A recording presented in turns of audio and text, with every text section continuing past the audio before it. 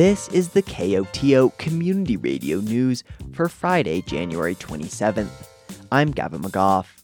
In today's headlines, Telluride Real Estate braces for transition, a day in the life of a miner with Finton Coal, and Eyes to Ears with Bella Eatman, recreation rangers are a forest resource, and a mountain weather forecast.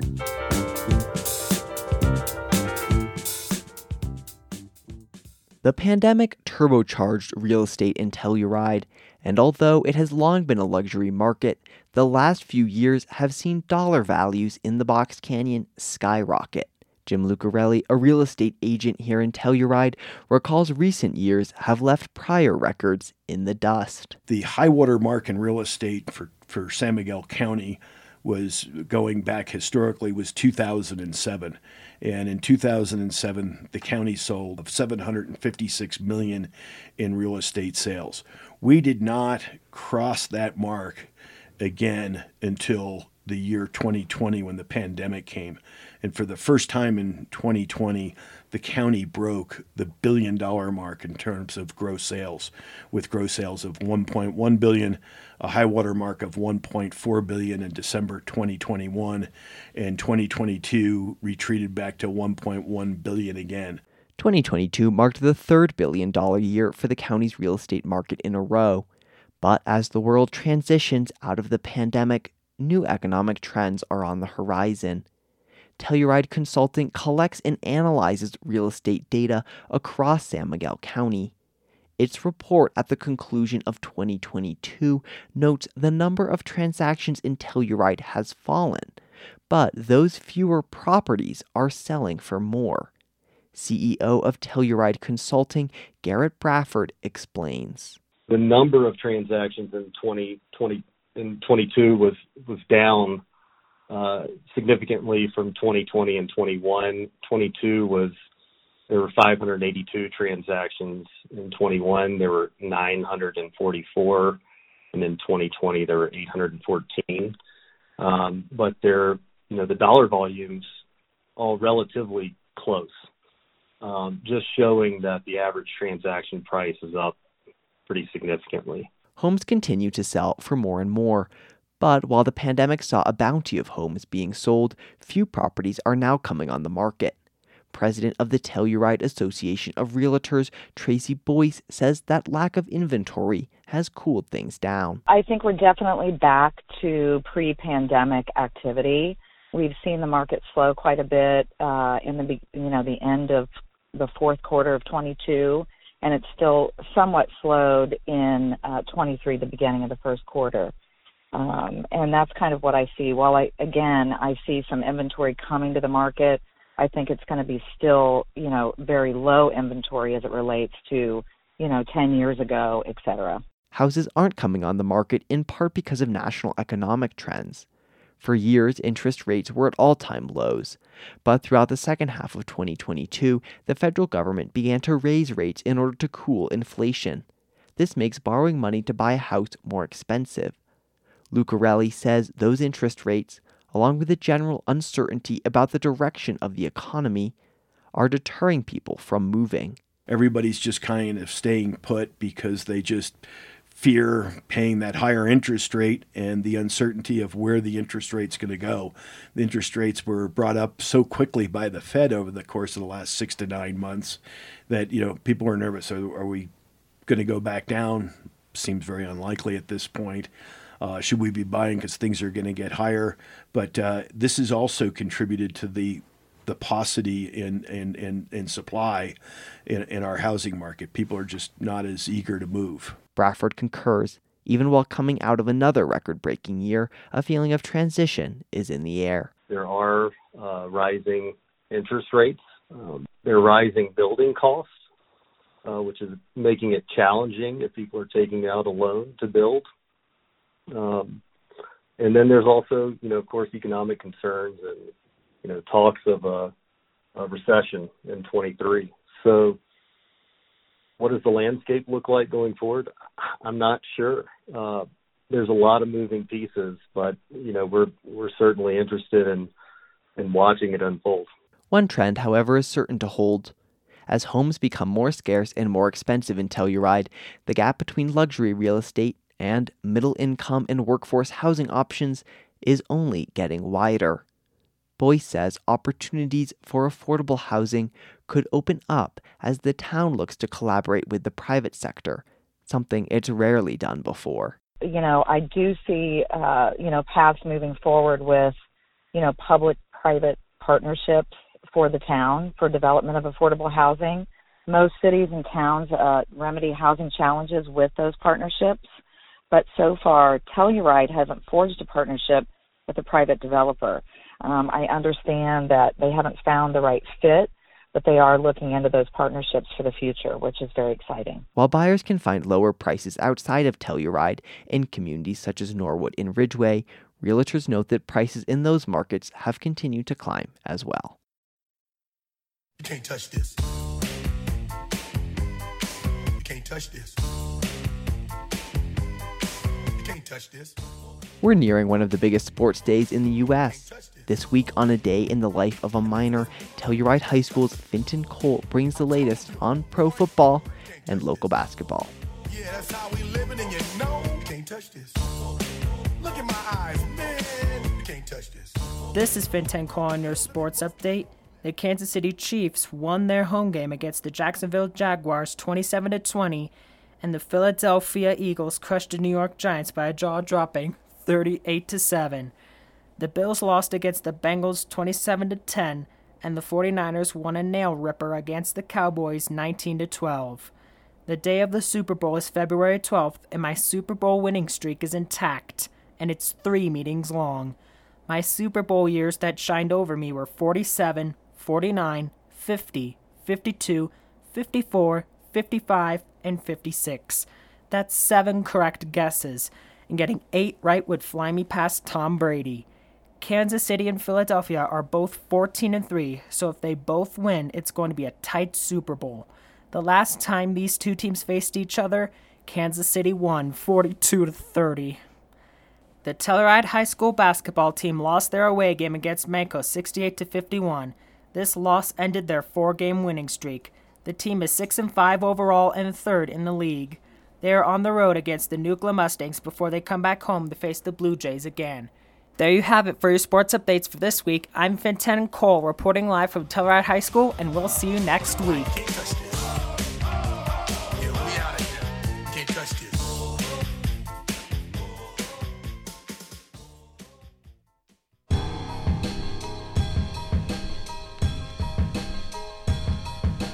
In this installment of Eyes to Ears, Telluride High School's Bella Eatman sticks close to home. Have a listen.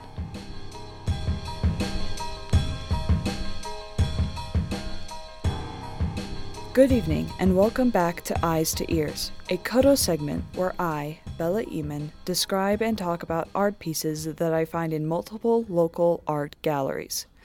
I hope that the winter weather has been manageable. I hope that you've been able to stay inside and stay warm these past few holidays. However, today we will be talking about the painting called The Judd Weeby by Wayne Mackenzie.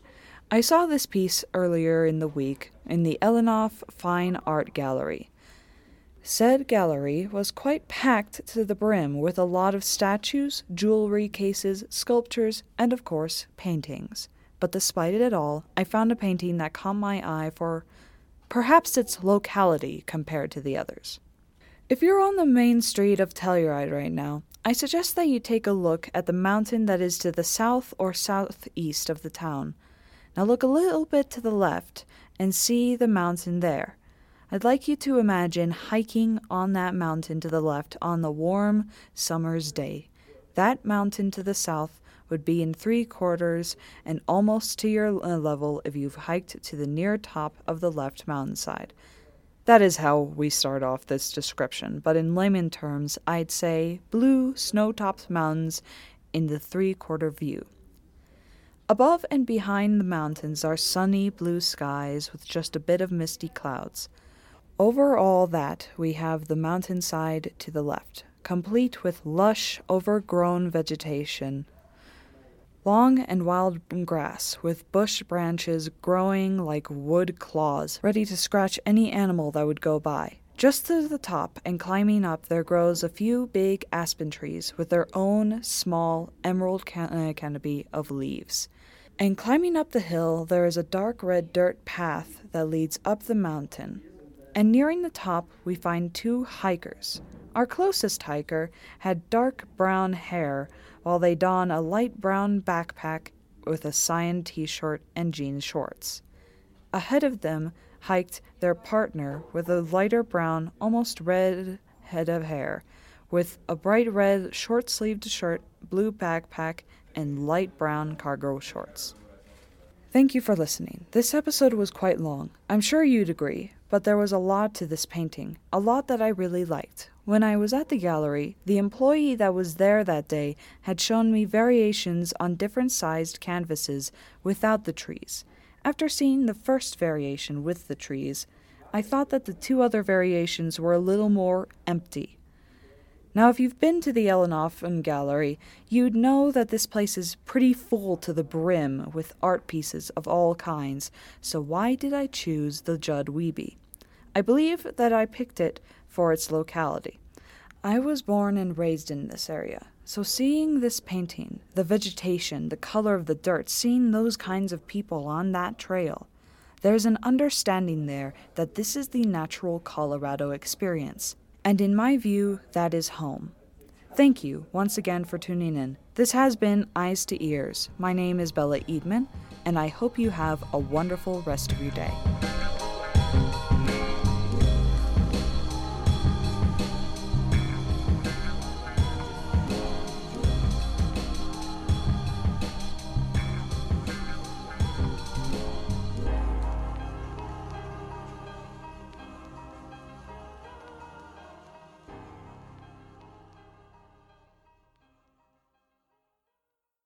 On a break from college, or perhaps recently graduated, what better way to spend a summer than recreating in the San Juans as your very employment?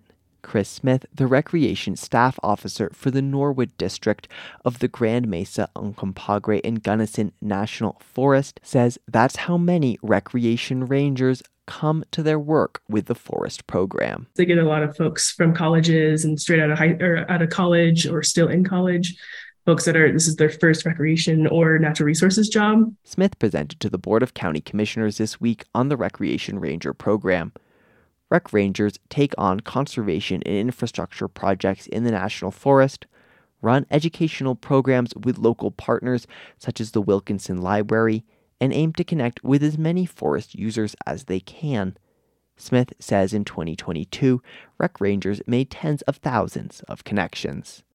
Altogether, we made 25,000 visitor contacts, those meaning that we had actual interactions with folks. So those don't count the people that, maybe passed us by and just said hi, but that's the total amount of actual conversations we had with the Rec Rangers.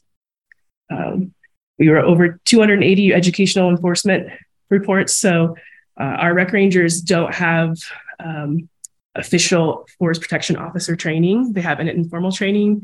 So basically, those are educational enforcements. Seasonal workers do not have full law enforcement capacities or training, so they direct forest users with educational materials instead. Smith says many of these interactions involve campers who are staying too long. The Forest Service around Telluride enforces a shorter 7-day length of stay than other areas in Colorado. And our biggest chunk of the pie there is our camping enforcement. Basically, folks that are camping too close to water, they're camping past the 7-day stay limit, and Telluride has a 7-day stay limit. Most of the rest of the forest, and nationally, the stay limit is 14 days, but here it's 7 days. That's a forest order that was here before I got here, and that's something that seems to help with people living on the forest around this area. Probably our biggest enforcement contact we had. Smith says the Rec Ranger program continues to grow and thrive, but the biggest challenge facing the program is a familiar one in the currently tight job market. As you folks are probably aware, it's been harder and harder to recruit and to hire. We don't pay a ton. These folks do have housing. We have housing in Matterhorn Cabin, which is right across from San Bernardo. It was kind of an unsuccessful hiring season in general for the Forest Service. We had very few candidates for all of our positions. San Miguel County is one of the partner organizations which helps fund the Rec Rangers. Smith says moving to a 5-year funding agreement with room for flexibility would help with planning, hiring, budgeting, and with administrative efficiency. County Commissioner Hillary Cooper says the county can make certain commitments to ease the budgeting process, but it can't pledge more than a year's funding at a time. Yeah, we just have to watch the language on that because we can't commit For sure. Past 1 year for the contribution, but I think we could consider a commitment to the partnership with the recognition that it's annual funding approved by the board. All commissioners pledge support for the Recreation Ranger program over the long term and say they'll find a way to reflect that commitment in budgeting processes. The issue of affordable housing, with its dearth of options and complicated questions, can cause a headache. But next week, the Mountain Village Housing Authority is excited to host a housing forum, which will focus on the many affordable housing opportunities that the town has in the works.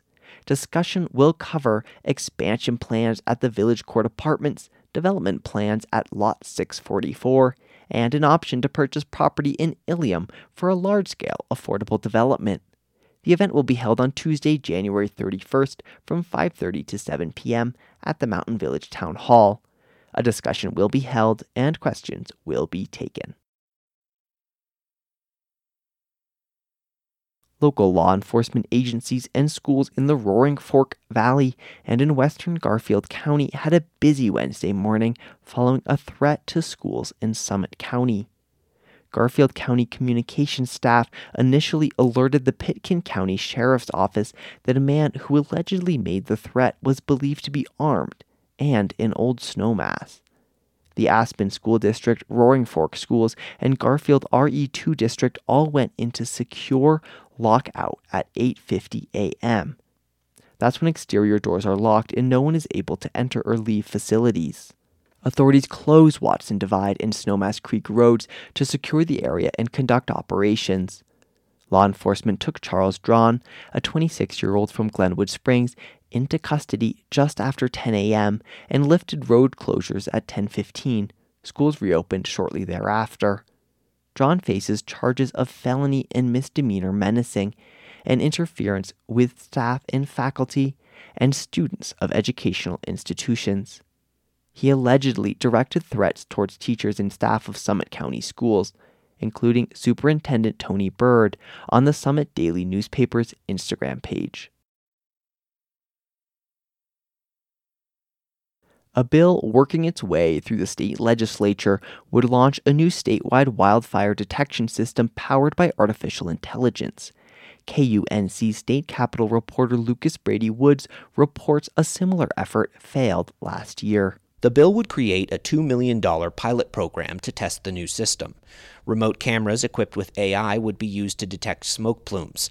State Senator Joanne Ganal is one of the lawmakers behind the bill.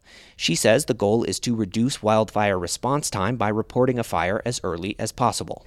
A lot of these wildfires show up in remote regions, and in order to get firefighters there, it may take hours, whereas if we see it right away, we can take care of it a lot faster, get somebody there a lot faster. The technology is already being used in Boulder and Aspen and in other western states.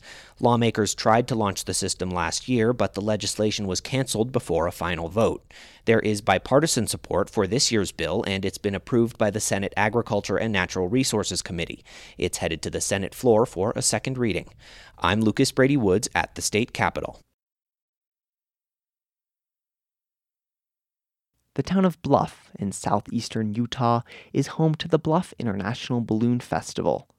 Earlier this month, the festival, now in its 24th year, kicked off with hot air balloons, an art fair, and even a little inclement weather. For Rocky Mountain Community Radio, KSJD's Chris Clements has more.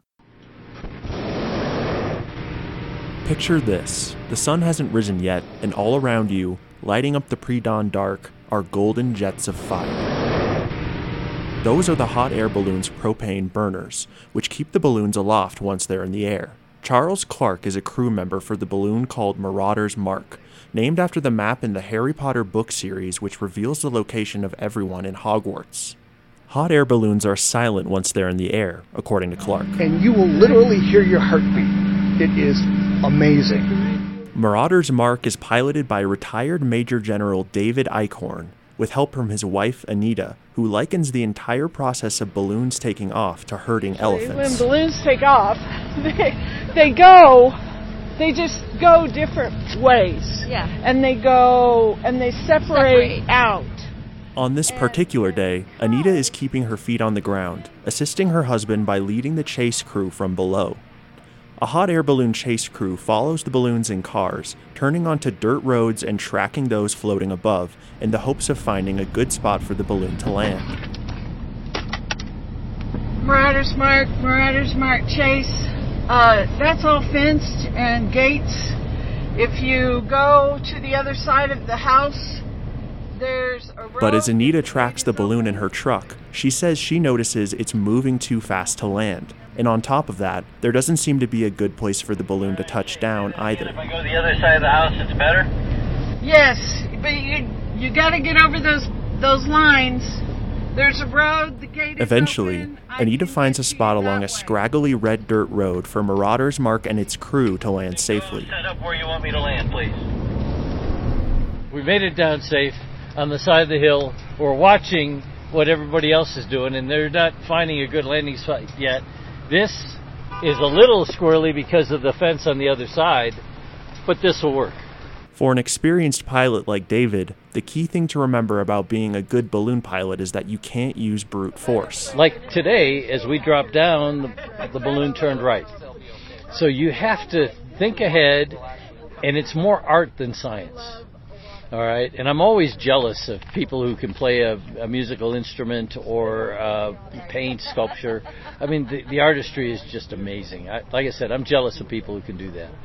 My form of artistry is maneuvering a balloon, like I said, it's finesse, into the right layer to where I go where I want to go, and I can land where I want to land. Now all that's left to do is pack up the balloon and head back to the Bluff Community Center, the home base for the festival. Back in town, David stages an impromptu initiation ceremony for the two sponsors who rode in the balloon.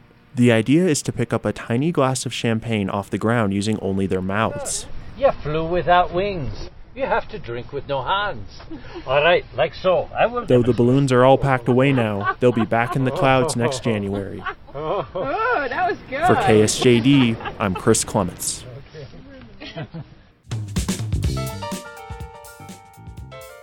The National Weather Service forecast for the western San Juans calls for snow showers tonight with a low around 15 degrees.